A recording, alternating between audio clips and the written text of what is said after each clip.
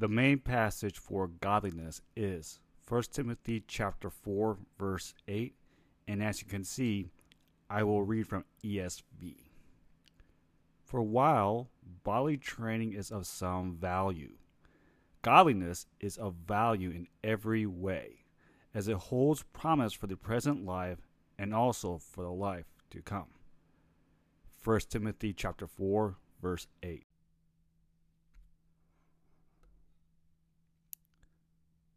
We are looking at 1 Timothy chapter 4 verse 8, and I would like to read it for us. For while bodily training is of some value, godliness is of value in every way, as it holds promises for the present life and also for the life to come. We've been looking at this for a while over at the Revelation podcast on Spotify and over at the Patmos channel on YouTube. These audios that have been released, I release them all at once, kind of what Netflix does with their series. So that way you could get all of it and you don't have to wait around for the next audio recording. When we started Godliness Is, we looked at the first part of 1 Timothy chapter 4 verse 8, where it talks about for while bodily training is of some value. And in the beginning, we looked and saw the little profit that bodily exercise does. It allows us to take care of our temple, which is home to the Holy Spirit. And then after that, we took a look at what godliness is not before we looked at what godliness is, which we're going to start spending quite a bit of time on throughout the rest of these audios and visuals. We looked and saw that godliness has nothing to do with what we put on or what we wear. You know, the Pharisees back in the days thought that based upon what they wear and their outer appearance has to do with godliness. And Christ called them hypocrites for thinking like that. He compared them to whitewashed tombs. And he said, on the outside you look beautiful, but on the inside you're filled with dead bodies. And then after we took a look at what godliness is not, we saw on how we could go from ungodly to godly. And that requires a heart change. And that is where we are in the part of the verse where it talks about godliness is of value in every way, as it holds promise for the present life and also for the life to come. Those who have been born again and are still born again by abiding in Christ has the promise of the Holy Spirit. Therefore, they have eternal life. And when they continue to stay on that narrow path, they will have the life that is to come. And that is God's kingdom on earth, which has not happened yet. At the beginning of this, I kind of broke this presentation down. There's like three sections to it. One is exercise profits a little, which we went through briefly. After that, we looked at what godliness is not, and we looked at that a little bit longer than exercise profits a little. And now we are in godliness is. And I believe this is going to be a place where we are going to be for a while. Throughout what godliness is, we're going to take a look at 3 to 4 areas. Let me be sure about that. Let's see.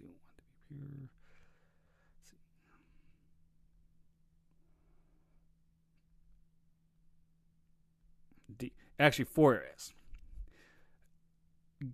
The 4 areas that we will look what godliness is 1, godliness is pure. Number 2 is wanting to glorify God in all that we do. Then after that, godliness is wanting to share the gospel in word. And then finally, godliness is serving others. And today, we'll begin looking at godliness is pure. And this one is something that's going to be broken down even more. So the audio presentation is going to extend a lot further than I planned it to be, and that's okay. If there's an important part that I will point to in this presentation, then this is it right here. Godliness is wanting to be pure. I believe that not enough pastors and teachers of the Bible spend enough time talking about God's holiness. At the same time, they do not take it seriously. With the church I am at, I can say that maybe every other Sunday there is a pastor, and it doesn't matter what his name is, it has nothing to do with it. I mean, you can see a lot of pastors like this, and I'm not saying this to criticize him directly, but based upon what I see, that a lot of pastors do not take God's holiness seriously. For example, after a wonderful worship song is sung, our hearts are prepared to receive the word. We are focused and we are serious. Then all of a sudden, a pastor or someone decides they want to crack a joke. Now, joke might have not been ill will, and it might have been just for a laugh. We should be serious.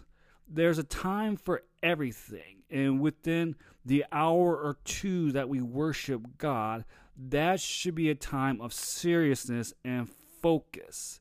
There should not be a time of laughter.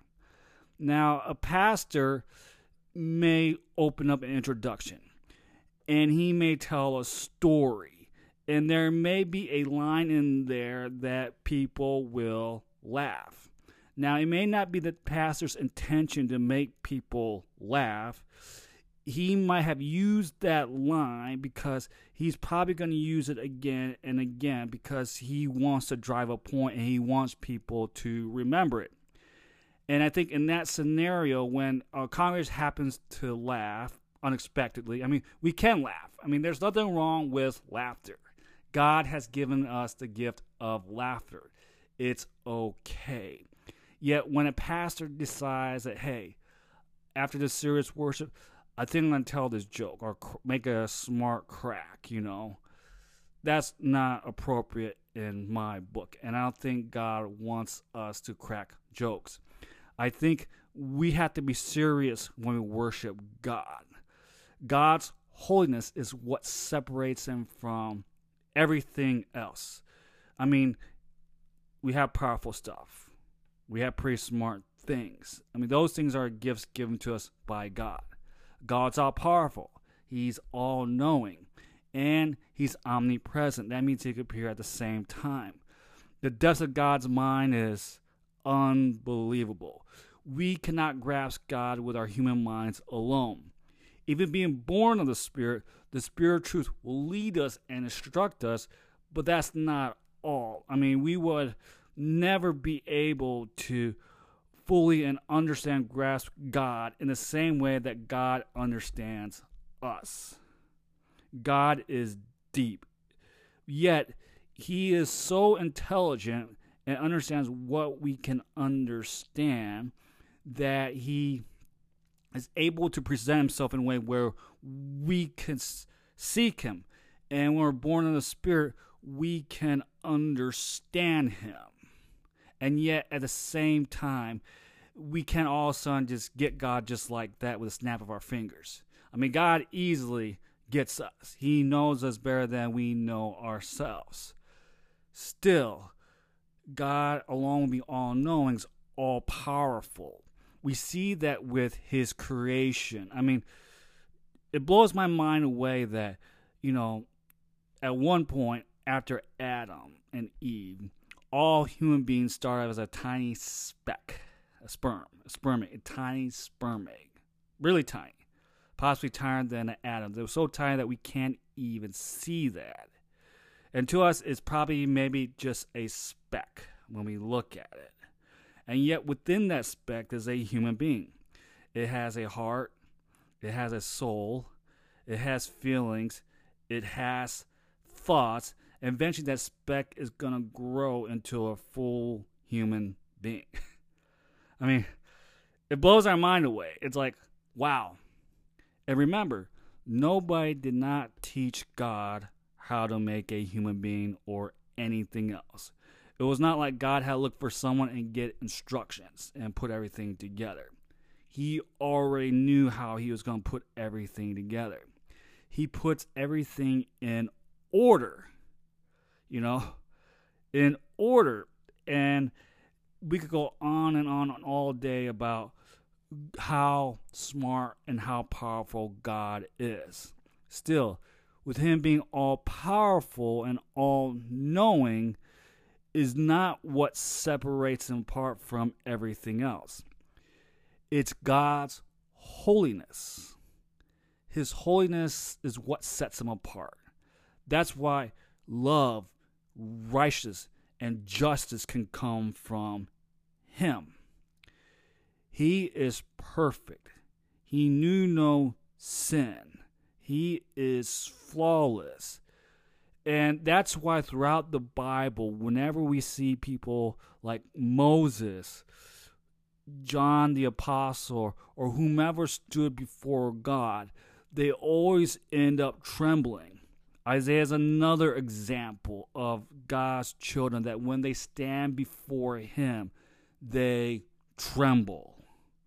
They tremble because God is a holy God. A holy God expects his children to be holy as well. And that's what we're going to be seeing. And godliness is wanting to be pure. And within wanting to be pure, I've broken down to even more. Along with wanting to be pure, we'll be looking at holiness is not an option. We'll also be seeing in the word that it's impossible to live for the world and God. And after that, we'll be seeing on what it means to be a new creature when we are born again. And then we'll see the spirit and flesh so we can understand why is it that constant battle we have even though we are born again. So to start looking at holiness is pure, we're going to go from 1 Timothy chapter 4 verse 8 to Hebrews chapter 10 verse 19 and 22.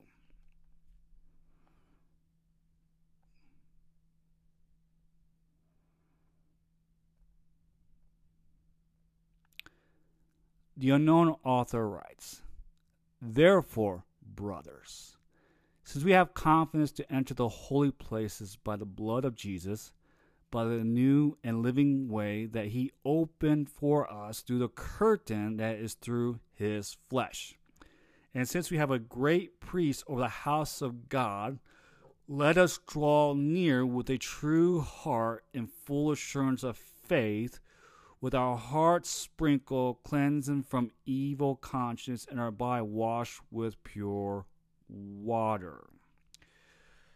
In the Old Testament, the holy priest had to go to the inner room of whether it be the tabernacle or the temple.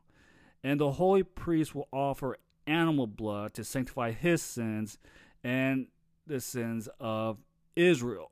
Every year they had to do it constantly to wash their sins away with animal blood. That was the way they did things before Christ came along. Well, Christ became the great priest.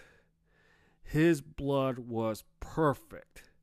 That's why when he offered himself to the cross, the veil tore, and that means that there is no longer a separation between God and us. We are able to go in the presence of God because the blood of Jesus that we have received with salvation makes us pure and holy to where we could go before Him. Remember, I talked about that we need a heart change. Before we became born again, we had a heart of stone. Our heart was against God. It was against Him. So that's why when Christ came, He gave us a heart of flesh to where we're no longer against Him. For the Word of God we have is within our spirit. The Spirit of truth leads us and guides us. That comes with the heart of flesh. And the Holy Spirit continues to work in us. Our sanctification is not complete yet. It will be complete on the day of Christ. That's why when we were born again, we still have the flesh and spirit battle with one another. And we will get to that later. Now, a while ago, I talked about on how a lot of pastors and Bible teachers do not take God's holiness seriously. And so what we'll do in the next audio is we'll look and see that holiness is not an option. The Revelation Podcast is also over at Spotify, YouTube, and Rumble. Over at Spotify, it is the Revelation Podcast. Over at YouTube, it is the Patmos channel. And over at Rumble, it is Patmos Island.